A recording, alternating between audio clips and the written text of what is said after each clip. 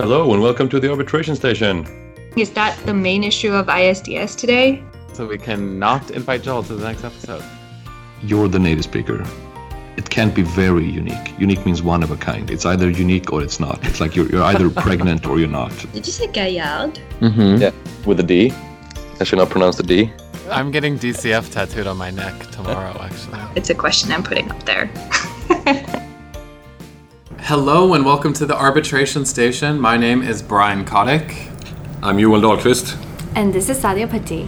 And we are your co-hosts for yet another episode of the Arbitration Station podcast covering both commercial and investment arbitration, 66% serious substance and 33% general pondings and musings of the arbitration world, and 1% friendship, because we're in the same room for the first time. Yes, we are. Check out our picture. We're so happy to be together.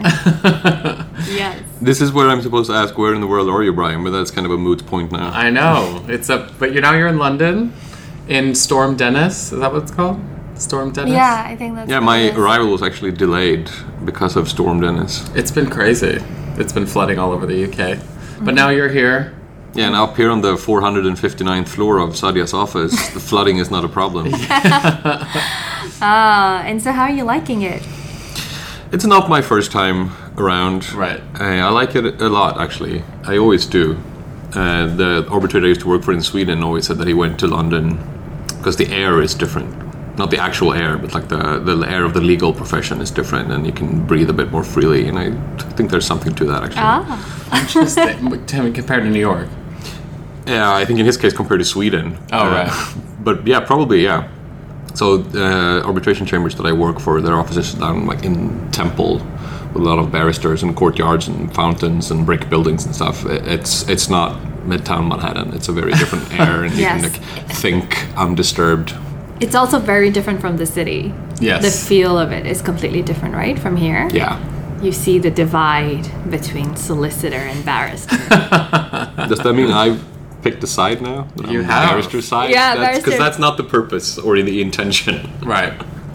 And as picking the barrister side, we should probably give a small comment, maybe later at the end of this segment, on what we said at our last episode. I don't think so. You mean when you defended France? I did not defend violently, France. passionately? Let's just say that we had a little bit of comments from English practitioners saying they were not more expensive than French people. So, you know what? The Let them fight. competition Let them continues. fight. Let them fight about this and compare invoices online or offline. Fine. Well, if you want to go to France and check it out, then you can go to the ICC Arbitration Conference, which is the beginning of Paris Arbitration Week. That takes place on the 30th of March 2020, followed by the training on the 1st of April 2020. As we've said on other episodes, you can use the code ARB-10, that's ARB-10, to get a 10% discount off the... excuse me. Off the... you can get... I'll start that over for Jan. You can use the offer code ARB10, ARB10, to get a 10% discount on all of the rates. The early bird phase has passed, but you can get it off the normal rates. The program and the speakers are already live online, so check that out at iccwbo.org/ICC conference. And you can see what the program has to offer. They have Eurovision A Year in Review, which is something that they typically do, followed by Tariff Wars and Supply Chains, is their dispute in the making, and then another panel on the European Green Deal and climate law, what is the impact on dispute resolution. And then they have some closing remarks, followed by the Paris Arbitration Week cocktail, which is always quite fun and massive. The Paris arbitration community really descends, and I guess the London arbitration community as well. Is there still like a yacht thing? There's usually a yacht. This one the is young- this No? one's Okay. inside, but I think there is one during the week Oh, okay. that you can go on a yacht in the cold March weather. On the Everybody's sand. indoors, yeah. Yeah. And I think it's a good time also to mention again that we are very lucky to have Investment Arbitration Reporter as our sponsor for season 4. IA Reporter is an online service focused on international investment law. IA Reporter's team of expert analysts offer up-to-the-minute coverage of new arbitrations, recent decisions, and notable policy developments.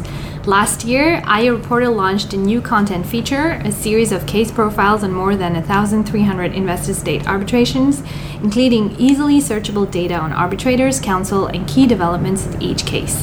To find out why the world's leading law firms, universities, and government agencies subscribe to IA Reporter, visit iareporter.com. Yay! Yes.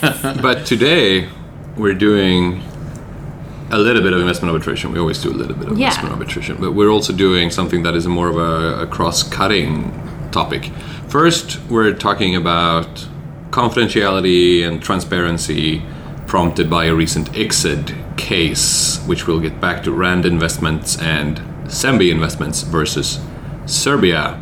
Then we are indirectly moving on. We are directly moving on into indirectly talking about the recent health scares in some parts of the world, right? The coronavirus, yes, exactly. And as I'm sure everyone is aware, it has an impact not only on the health of a lot of people, but also on a lot of contracts and execution of contracts. And hence, the arbitration community will be interested in hearing, I think, to what extent it has an impact on those contracts, the performance, and the notion of force majeure. So we'll talk about that. But before talking about that, it is difficult to not talk about the big news of the day. Yes. Right? Yeah, as we record this very long in advance of when this will be published, unusually in advance. Today, the appeals court in The Hague reinstated the 3 UCO's majority shareholders awards, famously worth $50+ billion when they were issued, presumably 60+ today, given interest. Right. Which has, of course, start a lot of discussions in the arbitration community. I don't know, how's your Dutch? Have you been able to read it in its original language yet? No, definitely not. I just got Sweden. My Google Translate is helping me, but I haven't gone very far, no. I think maybe even when this is published, this episode, maybe it will be out. I don't know if the court will provide one. I think they have at some point in the past. If not, there are a gazillion enforcement proceedings in various jurisdictions, including the United States, where they have to plead in English and the documents become public. So maybe one of the parties, presumably the one who now has an award that is enforceable, will try to submit the court judgment as part of enforcement efforts. I know there are a lot of associates at law firms right now working on reinstating the enforcement proceedings that are ongoing in so many places. So many. And others are thinking about how they can probably suspend those enforcement proceedings again. Yeah, right? Exactly. It's a waking a lion for sure. Yes. And I I think a lot of work for different people, right? I feel like a lot of different firms and different... Yeah, I mean, you need local counsel in the enforcement proceedings. And in the set-aside, there are both international and more domestically focused lawyers involved on both sides, I think. But on the investor side, it's been Sherman and Sterling for a long time in various parts, I think. So it seems from the outside that they are sort of the lead counsel coordinating all of this. I don't know if that is true, but that's my impression, that they are sort of involved in all of these efforts. But they will be running it maybe from the main office. And I think for the future, if there's an English translation, we should probably get back to this very interesting question about the secretary's role. I just Google Translate that section, and it seemed like an interesting finding. Obviously, the court didn't find that this fourth arbitrator argument was sufficient to set aside the award. But we don't know until we read the reasoning, and I think we can expect the Dutch Supreme Court, or whatever it's called, the Hage Raad. That's Supreme Court. Yeah, exactly. We should just have a Dutch speaker on call, because this is a recurring feature that we screw up with. Dutch people. Definitely not going to happen. But we had a similar case when we were representing the Mikulas, because they had so many enforcement proceedings happening. But we weren't necessarily, because we had the arbitration pending at the time, we weren't really involved in all the enforcement proceedings, because they are very particular to that enforcement jurisdiction. So Yeah. as much as Sherman and Sterling is involved, I don't know how much they're going to be involved in like the minutia of each No, case. you're probably not. I am just riffing. I have no yeah. idea if this is true. This is just my impression from the outside. So I'm very aware that They're this still drinking champagne right now, guys. Oh no, yeah. And hiring probably. Speaking of drinking champagne, Brian, you've checked out of the substantive segments entirely, and you were like the happy fun time master now. Several Of episodes course. in a row. It's been your Should job start to doing do. some work, huh? The happy fun time. This segment will be to open plan or not to open plan. That is the question. There was a big push, I think, about 5 years ago to have everyone sitting in open plan, and a lot of firms got new office spaces and transformed old office spaces to get open plan, and not everyone's happy. I've never worked in open plan. I now share an office, and that was Yeah. startling enough. So we'll get into our views on whether open plan is helpful for the efficiency of our profession or whether it is a disaster in the waiting. So interesting. I look forward to this. But first, we're going to Serbia.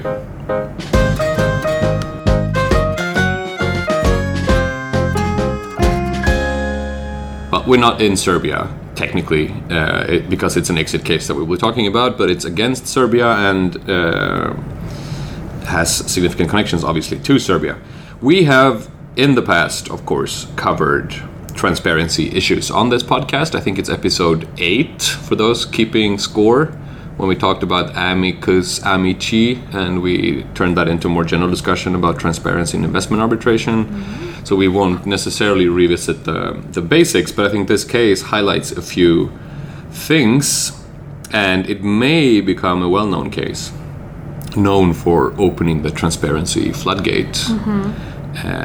Or it may be read as too fact-specific to mean much beyond this individual case, but we will see, and I think it might be the former because it is interesting in that it contains both a well-drafted majority decision and a well-drafted dissenting opinion.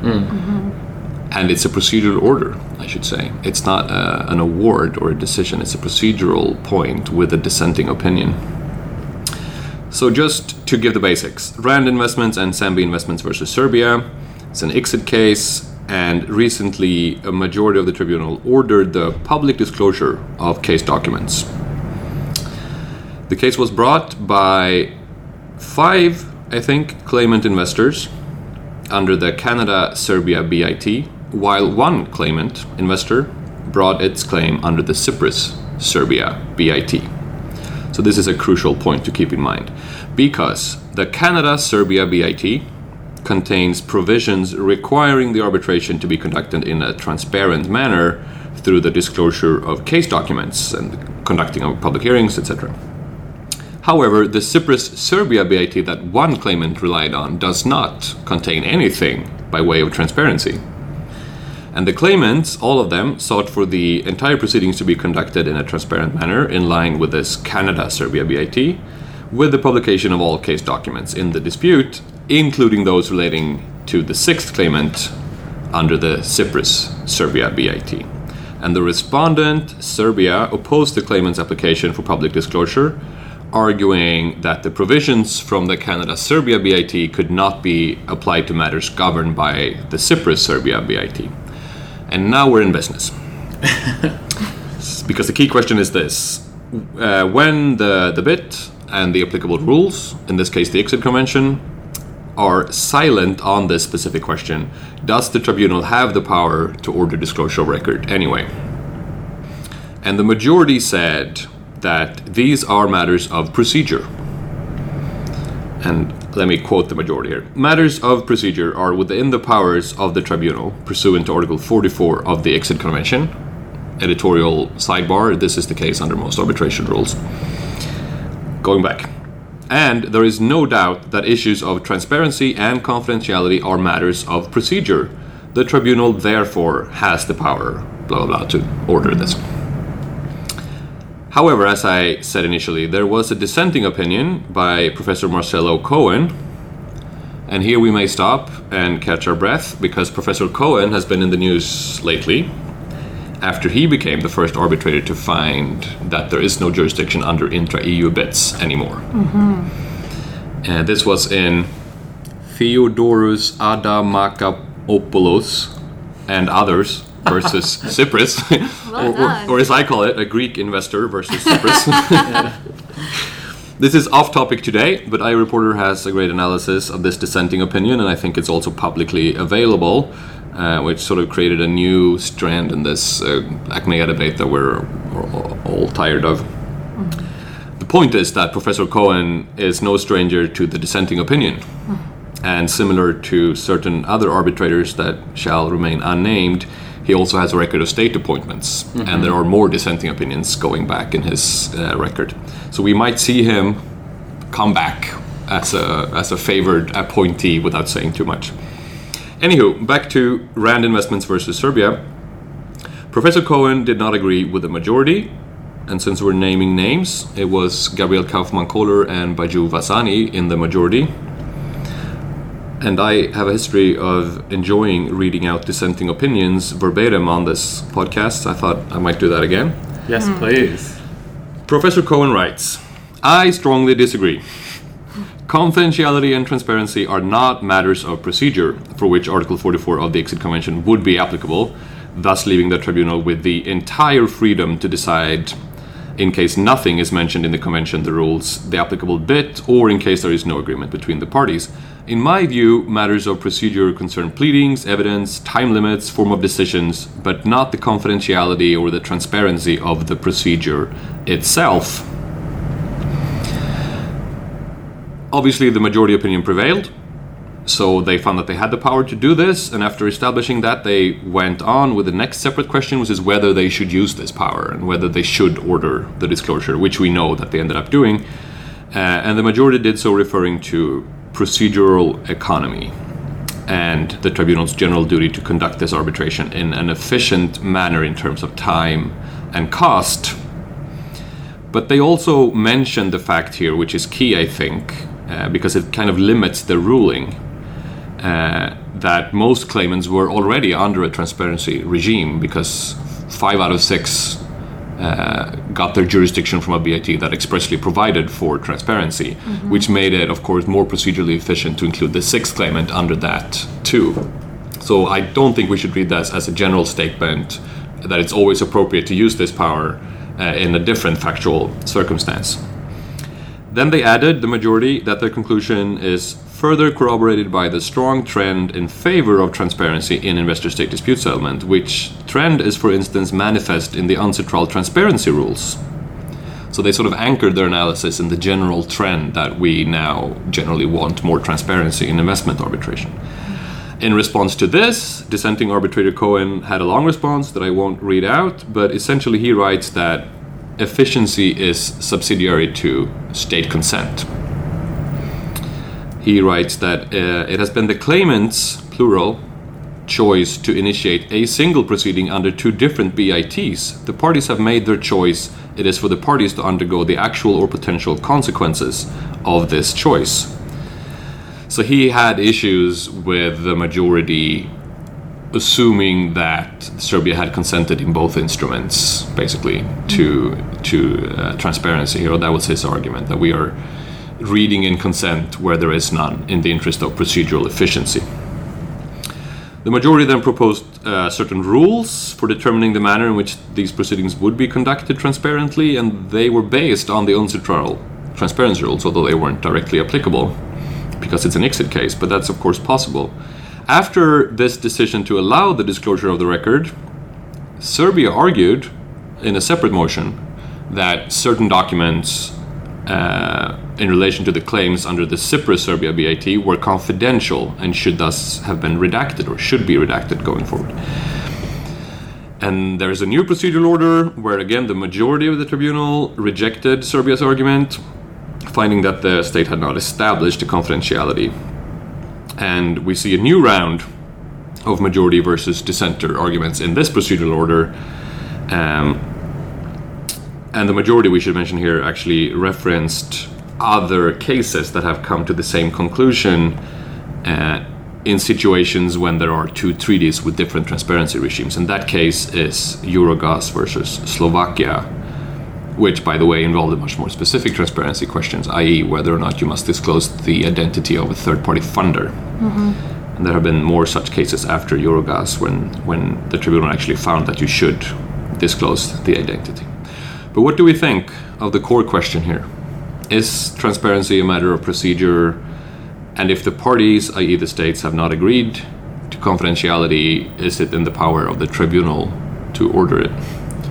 I'll take the second question first, and because it's a bit easier, and I would actually agree with the dissenter in that situation, in the sense that if you do not have an agreement to have transparency, you cannot refer to a general trend to force someone to release documents. I think it's different than any other procedural order where you're deciding under Article 44 when you're saying basically we want to move these proceedings in a certain way, and like I get to determine the rules in which this proceeding will take place. Like video conference or phone conference. Yeah. Or you get an extension. I mean, these are the types of things, or, staying of the proceedings, that falls under Article 44 because you're talking about the actual running of the case. But if you're talking about a state which has objected and does not have a basis in the agreement to release documents, to then force them, it's basically an interim measure. It's an interim measure question, and then you don't even have the basis under an interim measure test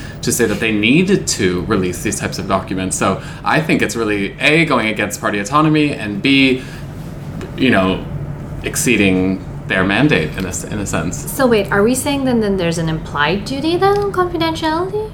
And we know that there isn't. Mm-hmm. No, okay, I think that's a key question actually. Like, unless if nothing is agreed, what is the default position? Yeah. Right. If that you can't, well, if you don't do anything about it, what is the starting point? And I think in some domestic jurisdictions, I know in Sweden, for example, because this was brought up in a Supreme Court case related to arbitration, if the parties do not provide for confidentiality in the arbitration agreement, the default starting point in Swedish arbitration law is that it's actually public. Right. But that's different. It's the same in Australia and some other places, but generally it's not. This isn't the domestically anchored case. This is the exit case or an exit case. And I think you might be right, and I think I might also have some sympathy for the dissenting opinion here that the default, because it's state sovereignty, they cede certain parts of their sovereignty when they sign treaties. We cannot assume that something that is not in the treaty and nor anywhere else, there's no customary international law norm that arbitrations must be transparent. Yeah. It's kind of a stretch to read in that in a state consent when there is. So would you say that this applies more in the context of investment treaty, or is it just because it's more it's states particularly? But let's extend it to a commercial context. Yeah. Where under a contract you have a multi-party arbitration. Yeah. In one contract between one of the claimants and the respondent, they have some sort of confidentiality provision, and the other one that they don't.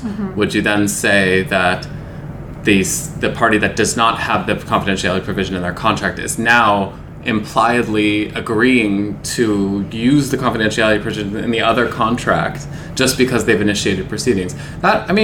Maybe that's an argument. The fact that they've agreed to a multi-party arbitration means that they're availing themselves to certain things. But as the tribunal, you kind of have to be a little bit more formalistic in your application, I think. I just assume that, when you read in what you mentioned, Jewel, is that in commercial arbitration, it doesn't seem to me that there is, under the ICC rules or any other rules, actually an express confidentiality regime. So unless the parties have provided for confidentiality, then the default rule would be that it would be public. Yeah. Right? You have to go back to the Lex Loci arbitri and the place of arbitration. In addition to the rules, because I think you're right that many rules do not continue. Of course, you would look at the rules of the seat, but I think there's been a lot of debate on this because people, initially, I don't know if I could say initially or originally, but there's belief that arbitration is confidential, it's behind doors, closed doors, everyone says that, and you would go to arbitration because it is confidential. Right. And in fact, this is not... No, I don't think as a general proposition, I agree with you. I don't think that's necessarily true, because it is if the parties want it to be. The parties have the power to turn it into that if they want to. Right. And so in investment arbitration contexts where states are involved, you're flipping the thing over in a way by what you're saying, Brian, because you're saying that if you haven't agreed to confidentiality, then it would be implied that I see what you're saying. So why would it be different? Is it because what Julie's saying is that because of the sovereignty of the states? Is that what you're saying? I think so. I haven't thought this through, but I have a sense that one should be more careful while interpreting state consent in treaties compared to consent in contracts. And that includes, in the latter case, I think states that have entered into contracts in their private commercial capacity, because then they're just like any other entity that enters into a private agreement. Treaties are different, and they are just seceding state sovereignty. Right. I'm sure that a better public international lawyer would have like a good provision to refer to right up. But I just my sense is that it's different because it is treaties. Yeah, it seems more shocking, doesn't it? Right. Yeah. The consent of the states it seems much more shocking, and just to link it with because I was just curious to see, because there's been a lot of discussion on this Mauritius Convention, right, on transparency. Yeah. And what states have actually signed it and have ratified it. Just looking it through, how many states have ratified it? Cameroon, Canada, Gambia, Mauritius, and Switzerland. That's it. Right. So there was so much talk about it. And so it just brings it back to, there's so much talk about states wanting transparency if you go to the Unsettled Working Group sessions, they're all about, oh my gosh, it has to be out there. Yeah, in the abstract, when they're talking about it, like without a specific case in mind. But then obviously this is the state arguing that they shouldn't disclose this, and it's the arbitrator appointed by the state is also the one who's dissenting here. Yes. That's a good. I wonder what the motivations were of Serbia to prevent the disclosure of it. If there has to be some tie to releasing a state secret or releasing some sort of what's the real motivation? It can't just be that they No, I think because there were two steps. I think at the first step they argued generally that they wanted the proceedings to be confidential, and I haven't read enough in the background of the case to know why they thought so. But at the second stage they argued specifically that now we have transparency, but there are exceptions in the transparency rules, and they are for certain kinds of documents, and we have those kinds of documents here that we need to redact them basically, or we should withdraw them from the transparency rules. So I don't know. I should have maybe read the case a bit more carefully. But they rejected redaction as well. Yeah. Which usually redaction is your safeguard of we'll provide them redacted. Clearly, it opens it up to some sort of litigation tactics on what's redacted and what's not. But I think that is a reasonable compromise. So I'm interested to read. Yeah, if there's online. any other specific reason for that specific treaty, why it should be. Yeah. But then again, they would just stick to the text of the treaty and say we just agree to, it being public. And why do we need to justify something else? That's again, it's like adding a burden on them. So maybe I think this will be something we will be teaching for a while. In this case, it's good, especially if you're more diligent than we've been, and you read the whole thing through, and you have all the facts in place. You can probably talk about it. Yeah, we don't read anything, guys. Don't listen to us. But it's always so helpful when you have a majority and then you have a dissenting opinion. You can read them next to each other and compare the different lines of reasoning. But I assume we will have reason to return to not just this case, but this general question going forward. Because also, as you say, Sadia, this is something that is now being discussed in the Unsettled Working Group. So this is a very good illustration of the general feelings about. Is the general feelings of state in the working group that they want transparency within the proceedings? So they don't want the proceedings transparent to the public, but they want...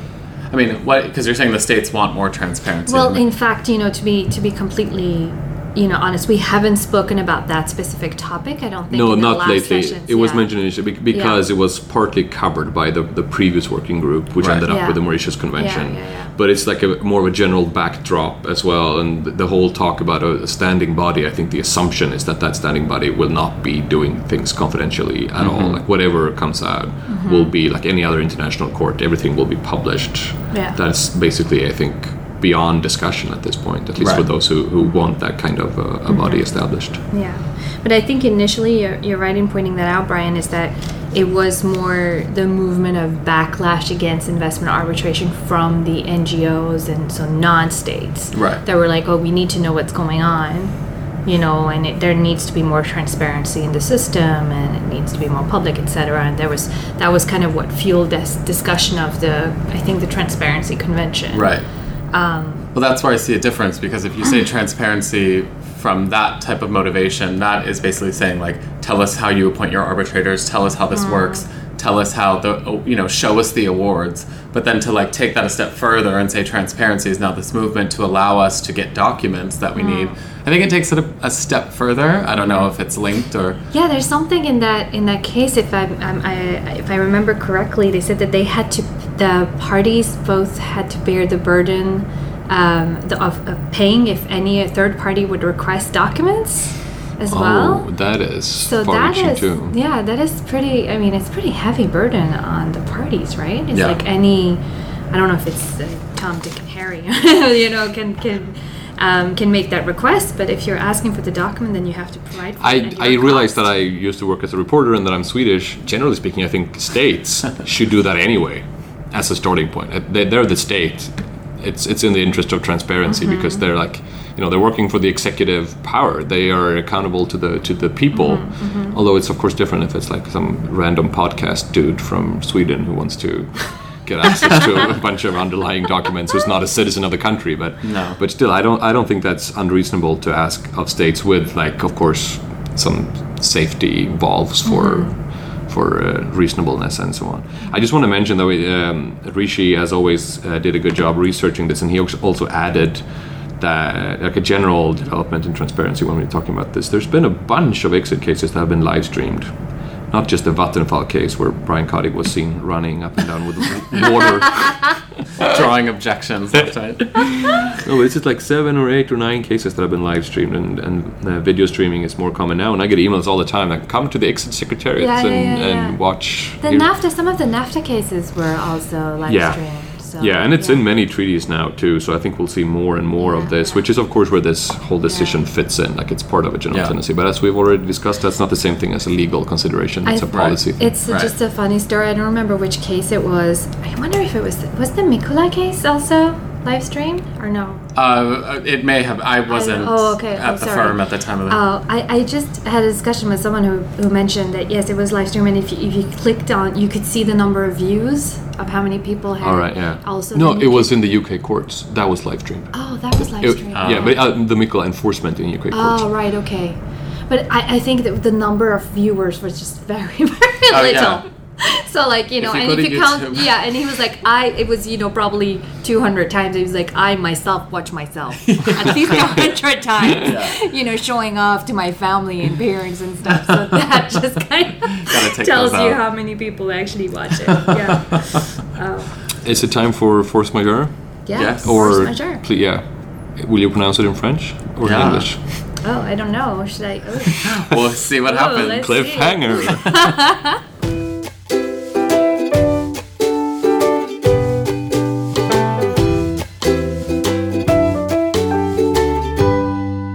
Force majeure. So why are we talking about force majeure now?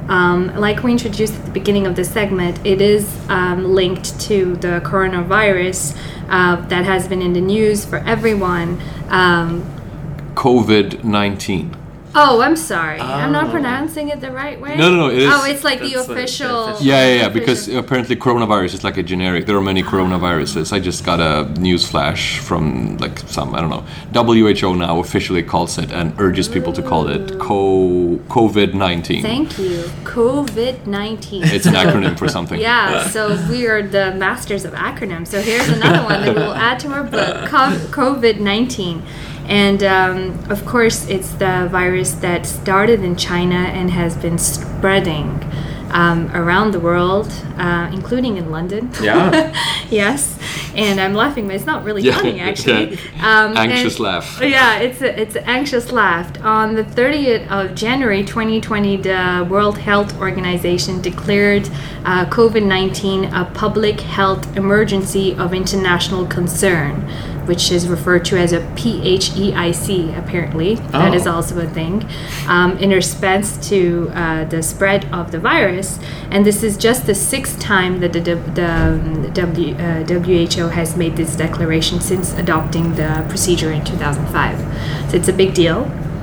And of course, the spread of the virus, we've seen the implications, I mean, we were just getting emails from our Chinese office that the office was closed until, because it coincided with the Chinese New Year. Exactly. When it happened. So they extended the closure to, I think it was 2nd of February, which is not usual. And, you know, I don't know for you guys, but we've been getting a lot of out-of-office messages. I've have a case involving Chinese clients. Everything has been delayed. There's been a lot of issues on that. But more importantly also, and there's been a lot of discussion in the legal community about the implications that it has on the performance of contracts. And of course, it's multiple sectors are involved. I mean, the oil and gas business has been impacted severely. The construction sector has been impacted.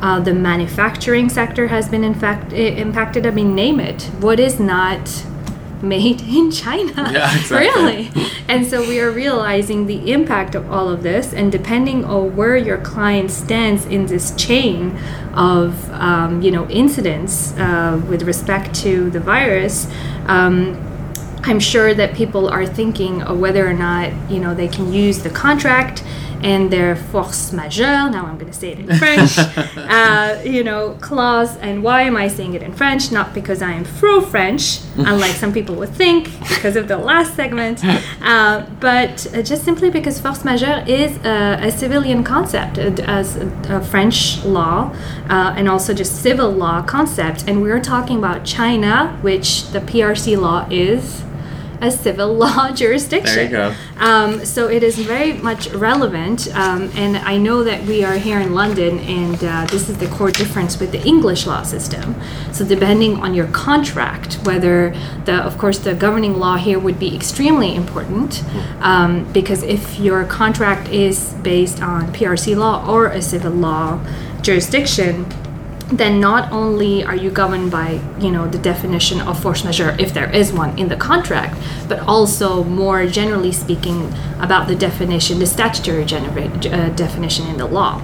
So I'm just going to cite here Article 117 of the PRC contract law because I think it is relevant. I'm not a Chinese lawyer, but it's interesting to see the definition of force majeure as an objective event or circumstance which is unforeseeable, unavoidable, and unsurmountable. So these are the three criteria.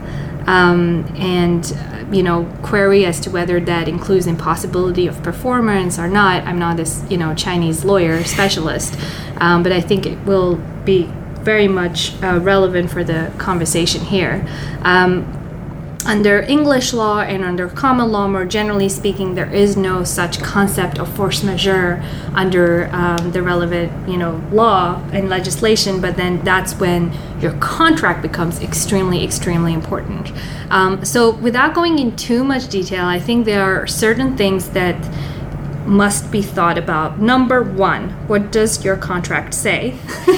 Yes. What is, because we talk about force majeure, but every single contract defines it differently. And there's a huge list or not of exclusions depending on who drafted the contract and who had the leverage of negotiating that, right? Absolutely. So does it include, does it use the word epidemic, pandemic? What does that include as well in terms of the definition? And I just had a call yesterday actually with one of the clients who was telling me that in his contract, force majeure excluded epidemics. So, that's also very expressly strange. in language of the contract. Huh. Very strange. And there's also, as the atheist on the podcast, I have to take issue with this other thing called act of God, which you see sometimes. Which is not in the Chinese definition. Yeah, so that's often in the New York ones, the American and that is, as far as I understand, that's like natural disasters, things that aren't man-made, whereas force majeure typically is like man-made things, such as an epidemic, I guess. Yeah. I'm looking at you now. I mean, does it come from God, this virus? We don't know, right? Right. It started I know. But, It doesn't. It doesn't. It was just some really cool kids that went to eat some bat, after the drinks or something, right? Delicacy. Is that what I have? Yeah, delicacy. Yes, act of God usually includes earthquakes, volcanic eruptions, landslides, stuff like that. So you're right. And then the question is whether or not it would include, so epidemic plagues, this is the language usually used also in force majeure. Now, another thing is the scope, right? Because as I hinted earlier, is, okay, so does it fall under the definition, but then usually there's a criteria of, is it going to be impossible performance or non-performance? Not the same thing. I mean, if you were able to perform during just the 2 or 3 weeks or whatever this timeline is going to be of non-performance, is not the same thing as, I just couldn't perform at all, right? So that would also be something that parties need to look into, the definition, the scope of non-performance, and also the impact it has on your performance. Now, of course, there's an additional thinking here in terms of construction contract. The delay it has caused is, of course, significant, and whether you can, if it falls under a force majeure clause, and you've got this whole mechanism under the contract that starts get triggered. It's also, I guess, typically notification requirements, exactly. right? So maybe I'm just preempting. Yeah, sorry. No. Sorry, that's exactly, and that's one of the key points as well, is the consequence. So if you've ticked the box of, okay, force majeure is in there, you've looked at the scope, then what happens? And a condition precedent usually under certain, not usually, it's most of the time actually, to trigger that clause is you have to send a notification. Yeah. And then you have to look at the notice requirements. Is it going to be in written? Does email constitute notice or not? I mean, there's a whole bunch of things on, timely notices, where you have to send it, how you have to send them. And it sounds a lot of very formalistic and boring, but this is what law is all about. So, formalistic and boring. You could have, months and months of procedures on whether or not notice was made or not. I had an arbitration where actually there was a bifurcation on that question, because whether or not there was a notice, then, you couldn't actually trigger the relevant clause. So that's another thing. You were going to say something. I was just thinking out loud on a related question on when, it depends on the contractual language, of course, but when you have to notify the party that you're relying on a force majeure. In this particular case, from what we know about the development of the epidemic or the virus, it took a long time until it became publicly known that it was an issue because of the dealings, it seemed, of the Chinese government. Right. So when do you have to notify it? Like, is it when you knew, when you should have known? And in this particular case, when should you have known? When an authoritarian government kept it under wraps for a long time, and then it just exploded out of nowhere, and it was obviously an issue.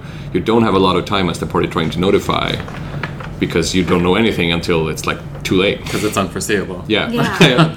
Well, in this case, also, it's very interesting. I saw that the Chinese Council for the Promotion of International Trade, so CCPIT, is offering force majeure shield certificates to companies based in China. They're seeking to rely on provisions enabling them to suspend performance of their contractual obligations. So basically, the government is giving them, the Joker card. This force majeure. Yeah, because the government is the only one who could really have foreseen at an earlier juncture at least that this would be. But if you think about it, they're giving that to Chinese companies, which are almost all of them owned 100% by the government. Yeah. So they're state-owned companies. So they're kind of, having the government voucher to excuse performance, but they're themselves owned by the government. So, I mean, there's a question as whether or not this is sufficient to, qualify as force majeure. But yes, you're right. When the timing of the whole thing is very important.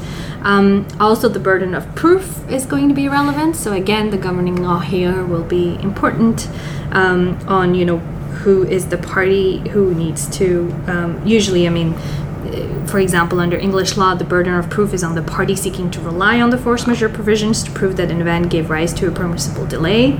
So that's also something that is important to look at. And also, I mean, there's a lot of other considerations. But one of the things that I think is important to mention is the consequence of all of that. So once you serve notice of force majeure, what is the consequence? Again, it depends on the contract, but it shouldn't necessarily be assuming that the contract will be terminating or there'll be an exit or a handover, of that contract. It can't just be that you are entitled to suspend your obligations and avoid liability for any failure to perform or delay under this contract, which is usually the case under big construction contracts, So the penalty, clause would not trigger, or something like that. Or there could be also some obligations of mitigations of damages that are triggered through that force majeure clause that you should look into. And then, of course, like I mentioned, the most drastic consequence is termination or exit from the project. And this is also governed by PRC law. There's like a statutory termination clause. So, even if it's not provided in your contract, then maybe statutory, you can just get out of the contract. Now, if force majeure is not a possibility, then what else do you have? I mean, what if your contract is subject to common law, or what else? It has a force majeure clause, but it just is drafted in such a way that the coronavirus wouldn't fall under it, or sorry, COVID-19 would not fall under it. Sorry, Jewel is like looking at me weirdly. So I have to correct myself. Yeah, it's like hitting me under the table when I make mistakes. Gosh. So Joel, you tell me then. Oh, what, under the common law? Well, I know he's not the person I should look to The common professor law. has become the But student. do you know of any other, force majeure-like provisions or excuses of performance? No, I already pulled my Act of God one. I think that might be the only one I can come up with. I'm just going to mention that. I'm not going to go into too much detail. Frustration is a concept under That's the common law. one. Yeah, exactly. Also impossibility as well. Impossibility. But which is interesting sorry, you can finish your list. Go ahead. But with coronavirus, because if you think about like how it affects it, you're basically saying that you're, in one scenario, the personnel cannot come to work to perform because they are all sick, basically. So then you really get into that mitigation, and also to discuss, if you're discussing impossibility of performance or frustration usually goes to the purpose of the contract being frustrated, which I don't know if that would be the case here. But under impossibility, is the contract impossible of being performed because your personnel is sick? Could you find replacement personnel? Can everyone wear masks? Yes, How exactly. can that be really invoked for the coronavirus? Yeah, I mean, like, for example, to take a concrete example, I think I got this alert on my phone for some reason from, I think it was the New York Times or something, that Apple announced that it would be late in supplying some iPhones because of the virus. Right, okay? right. And so you're like, well, okay, you be late, but you can still supply them. And also, do you really have to build them in China? Right. Is the question, right? I mean, it's like the sanctions thing. Right, so you've got sanctions with Iran and Russia, and so you can't, you would think about it as, is it impossible, or is it just going to create a difficulty for you, because then you'll be sanctioned Right. by a third party who nobody cares about, which is the U.S. That's what they would argue. So it's the same. I mean, it's not the same at all, of course. Here, there's health implications, but what I mean is, you're right. This is the thing, and also, you were absolutely right for frustration.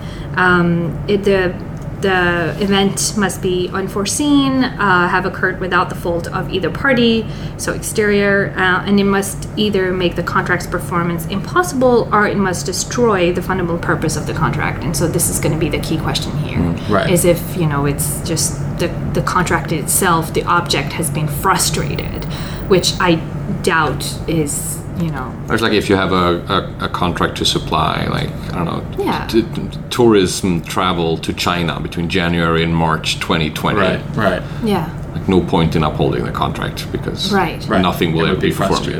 Yeah. But then, if you have a long-term agreement of supplying, like those LNG contracts or something, like, does it really make it That's impossible. liquefied natural gas. Yeah, well done. Well done. Yes, exactly. It is it. There's also hardship clauses often Right. in common law, a contract or not. Actually, you could just have a hardship clause, and then if you could trigger that hardship clause again, there's a notice requirement or not, and then the question of whether you could use it also to maybe renegotiate some terms of the contracts. That's also one of the things that has been discussed. With the virus, if it could open, the door for renegotiations and etc. And there's a lot of course, consideration for other than in arbitration and disputes. There are considerations for We don't really deals, and we care don't really about care about those. How are you going to bring back your employees from China, etc. And how it disrupts the whole performance, because it also has an indirect effect, right, on your performance on other contracts, I imagine. Of course. So the causality link is also going to be extremely important, I think, because for the immediate contracts, I think it seems pretty easy what the framework you're just going to look at the contract, the applicable law, but what happened, I think everyone's activity has been affected in some way, right, because of this, because if there's some delay in one project, then it has a ripple effect on all the other projects that you're involved in.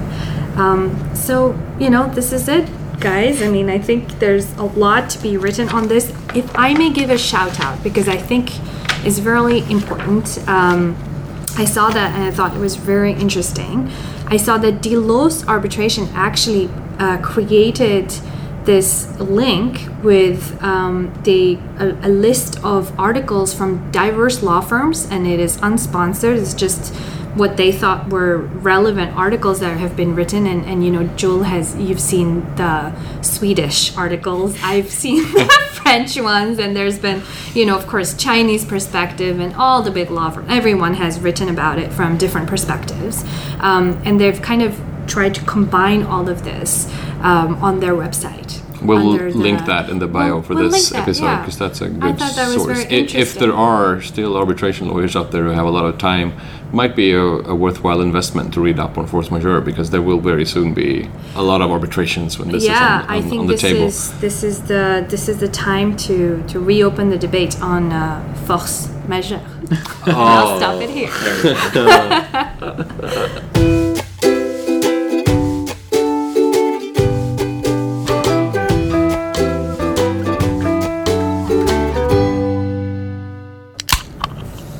Open plan or not to open plan? That is the question of the Happy Fun Time topic, and one that I will be leading, this very substantive topic of open plan. I was hoping we could open some champagne, which was promised by our French hostess. We got some snacks instead. Force majeure. Yeah, exactly.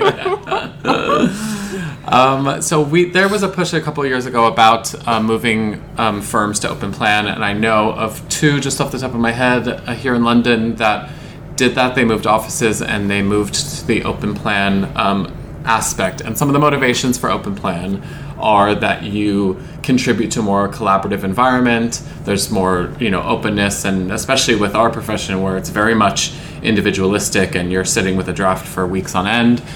It's just promoting more of a healthy lifestyle. And I think that's what it was. It was like a healthy workplace, mindfulness type of push.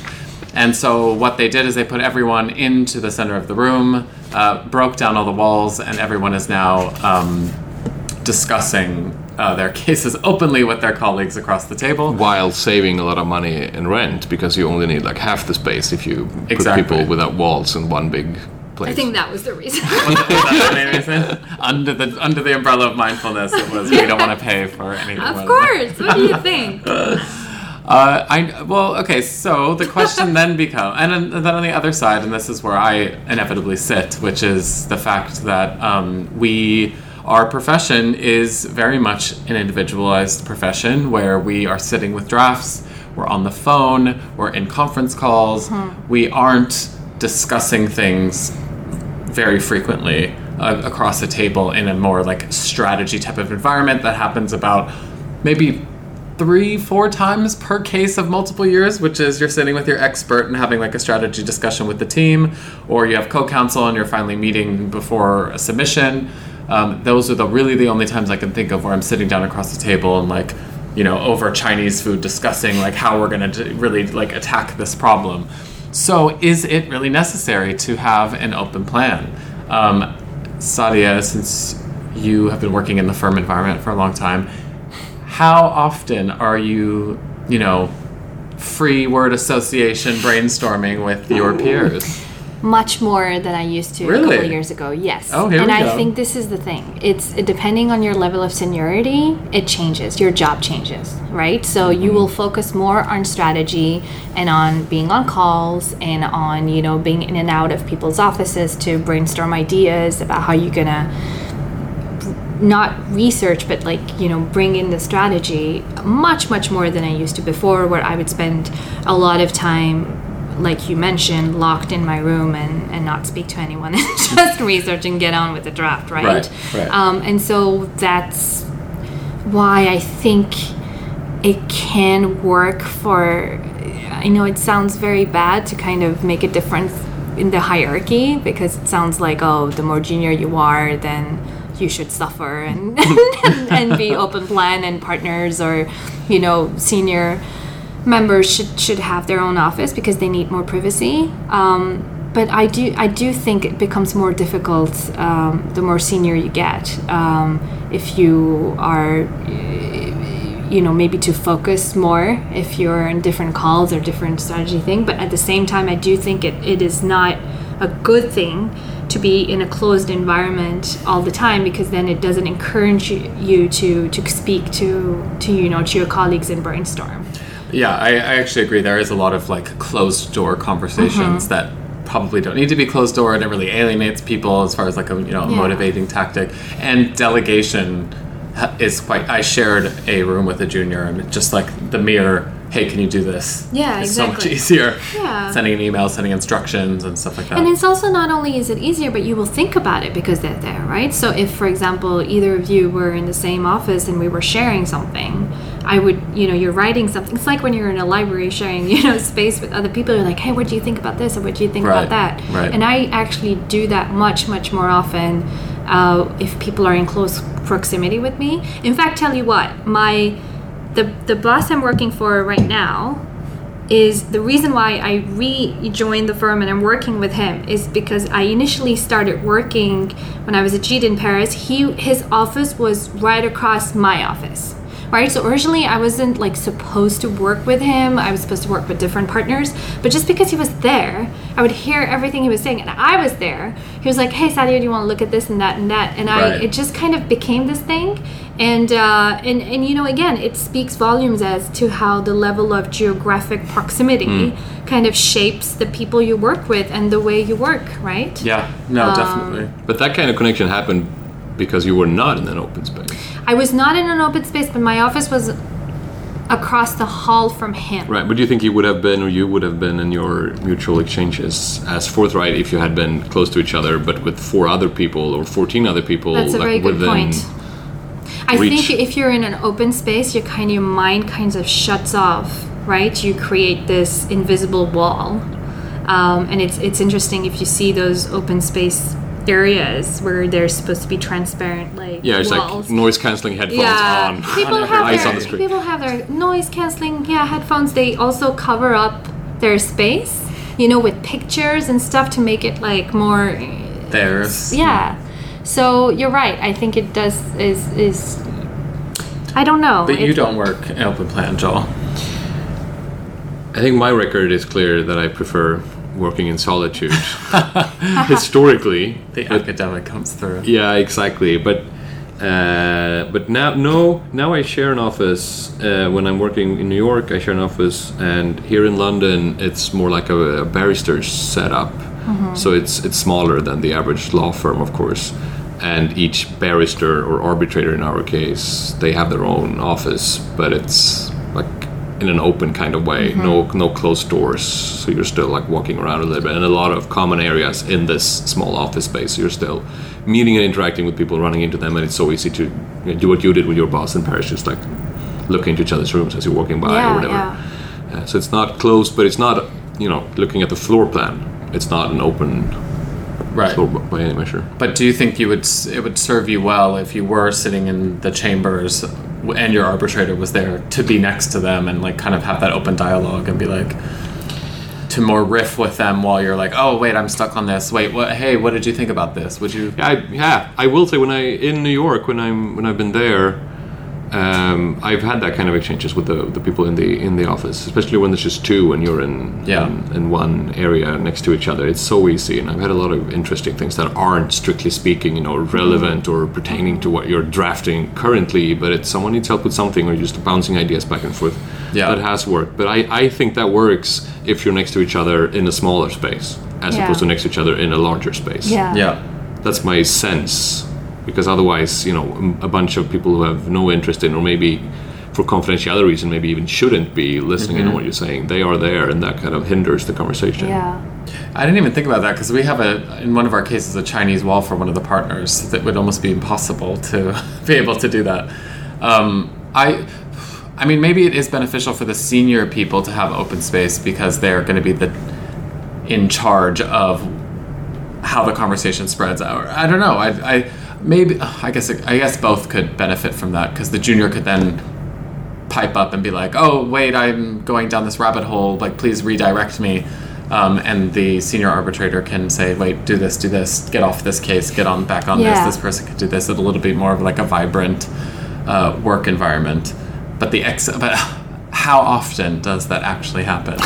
That like gem of a moment where you're like, I need a case on this. I mean, it doesn't really happen that often in my experience. But. I think if it's not necessarily open space, but having an environment where people are close by to each other, and it could mean everybody has their own office, but they're not maybe a big discussion at some point was whether or not you have transparent doors or not, right? And now looking at this law firm, the doors are transparent and there's like a little bit of intimacy like in the middle, like you've got this gray zone so you can see your feet, and it's like in the restrooms in the US you can see people's feet.